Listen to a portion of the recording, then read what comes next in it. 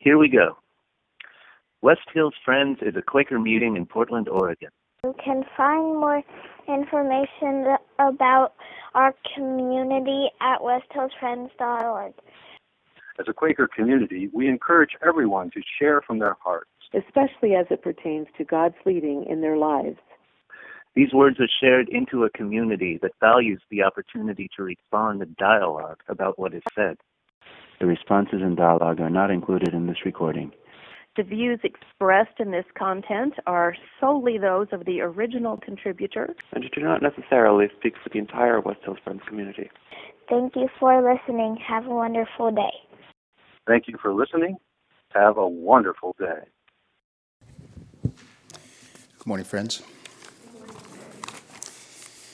My heart to settle down a little and catch my breath from that last number. It's very nice to be here with you this morning. My name's Derek Lamson. I've been attending West Hills for some time now.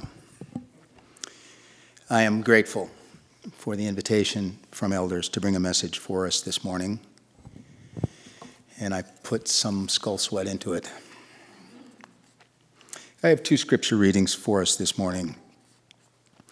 The first is from Psalm 42, one of our favorites, by the way, verse 4b and 4c, where the psalmist sings, "How I used to go to the house of God under the protection of the Mighty One with shouts of joy and praise among the festive throng."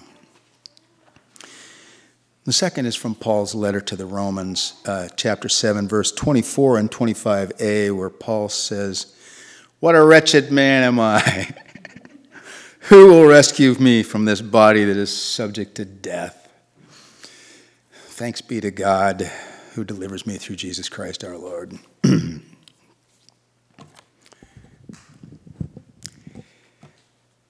Shouts of joy and praise among the festive throng. I'd like to say a few words about our shared Sunday morning worship experience. And I think I'd like to start by remembering my visit to Bujumbura, Burundi in 2007, and Sunday morning worship there with Kamenge Friends Church. I invested about 2.5 months of my life there with those guys. And one of the things I had gone looking for in Africa was enthusiasm, a great word that, of course, means literally God-filled. So off I went to Africa to seek enthusiastic friends worship there. Something spontaneous, something Pentecostal, something irresistible. I wanted blunt force authenticity. I wanted an irony-free zone.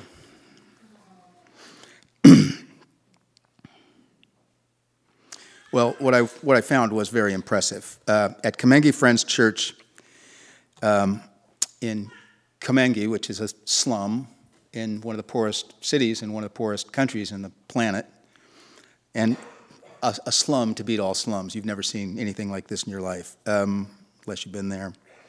But they throw a Jesus dance party every Sunday morning for over 800 people that gets to about 11 on the dial in the first 5 minutes.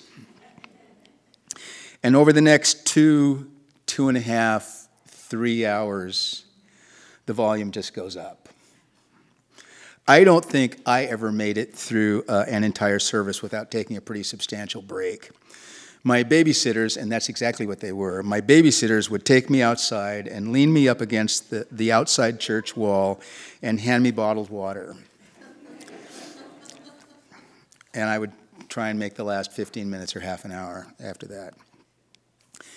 And I played for those services. I played a lot of Sunday morning worship music with those folks. I was there in the first place to do music workshops, so I got to know the church's music team.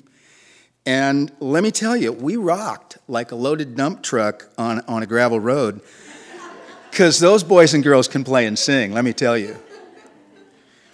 Their instruments were old and shot. We only had about 5 words between us, so we couldn't even disagree about theology or politics or anything. But mercy, could we ever cook? And that was with what the old white guy brought, the music I brought. A lot of the kind of stuff I play here, I taught him and we played it together. Now, by themselves, they did stuff I couldn't even touch. Polyrhythms, hip-hop breaks in French and Swahili, and I'm telling you, I could just about clap to it. That was about the extent of my participation when they were working by themselves. So that was a lot of fun. Okay, so that trip was 10 years ago. This year, I have done a lot of thinking about that experience. And I've come to some fairly sobering conclusions.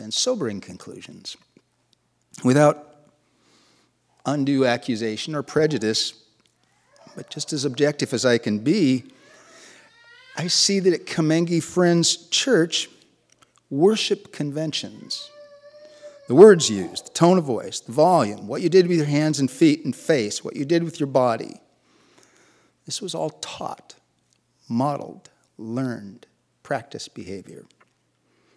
Behaviors meant to communicate spiritual commitment and fervor. It all certainly looked spontaneous. Now, just a few years later, in 2009, I made another pretty substantial pilgrimage, this time around the U.S., and I worshiped with all manner of people in many different faith traditions, including a half a dozen different flavors of friends. Friends who sang out of hymnals, friends with full-on rock combos, friends who sat mostly in silence, a few friends who stoutly and cheerfully affirmed that their atheistic worship was to sit quietly with their community, but that was their worship.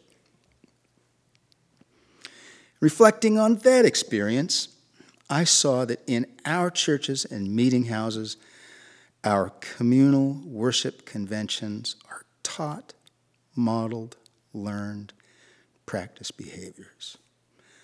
I understood that this was how I behaved,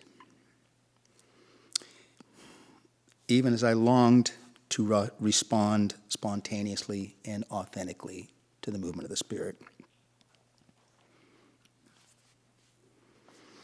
To ask what worship is and what is its purpose should be essential questions for us. I think it goes right to the question of what are we doing here? Now, I'm really asking myself. So here I am, and it gets quiet, and we're all together, and it's quiet, and I'm in a room full of quiet people. So what do I do? What do I want? Do I want to say anything in my head or out loud? If I say anything, who am I talking to? Is there anybody to talk to? Am I just talking in the little empty room of my mind? And what do I say? Do I say help first? Do I say I love you first? Do I mean that? Do I know what that means? Do I say program to receive, begin download now? How long do I wait? Will I ever hear anything back? What if that never happens? Paul said, "What a wretched man I am. Who shall rescue me?" Now, one of the qualities of Jesus that seems to really shine out of the pages of the gospel at me is his faith. Maybe that seems obvious, but I don't know. Anyway, I know it's heresy in some places to suggest out loud that he was ever less than perfect. But I think there are lots of times, when it was very, very difficult for Jesus to stay faithful. He was, after all, for all we know, very alone in his work and very misunderstood by friend and enemy alike. He was poor and itinerant, at least during his ministry. He was, at first glance, and maybe second glance, just another sort of crazy street preacher. Sometimes it's like You can see him. I can see him. See them. Jesus and the boys, and Jesus and the girls, trudging along in the rain and the mud. Trudging along in the rain and the mud. But, oh my God, he had faith, as difficult as it might have been that day or that moment. Listen up, he'd say. Aren't 2 sparrows sold for a penny in the marketplace? Aren't you worth more than many sparrows? Pay attention, he'd say. Listen up.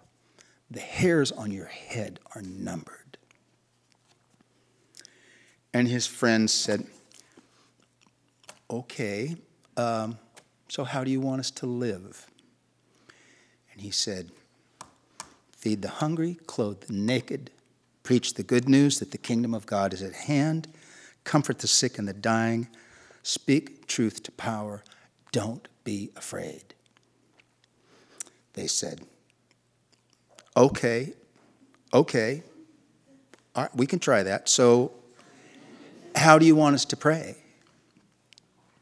Now, I'll take that question in part, at least to sincerely mean, how do we commune with God? How do we worship?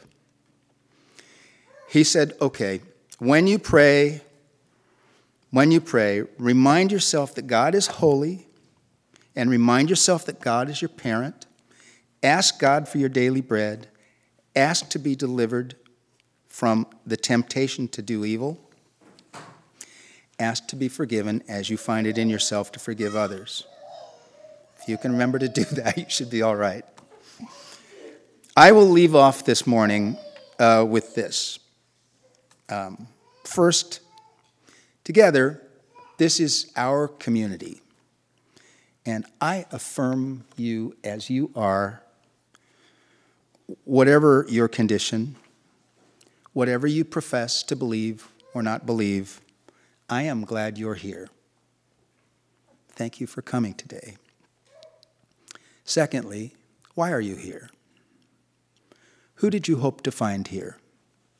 What would you say to that one? What would you want to hear back?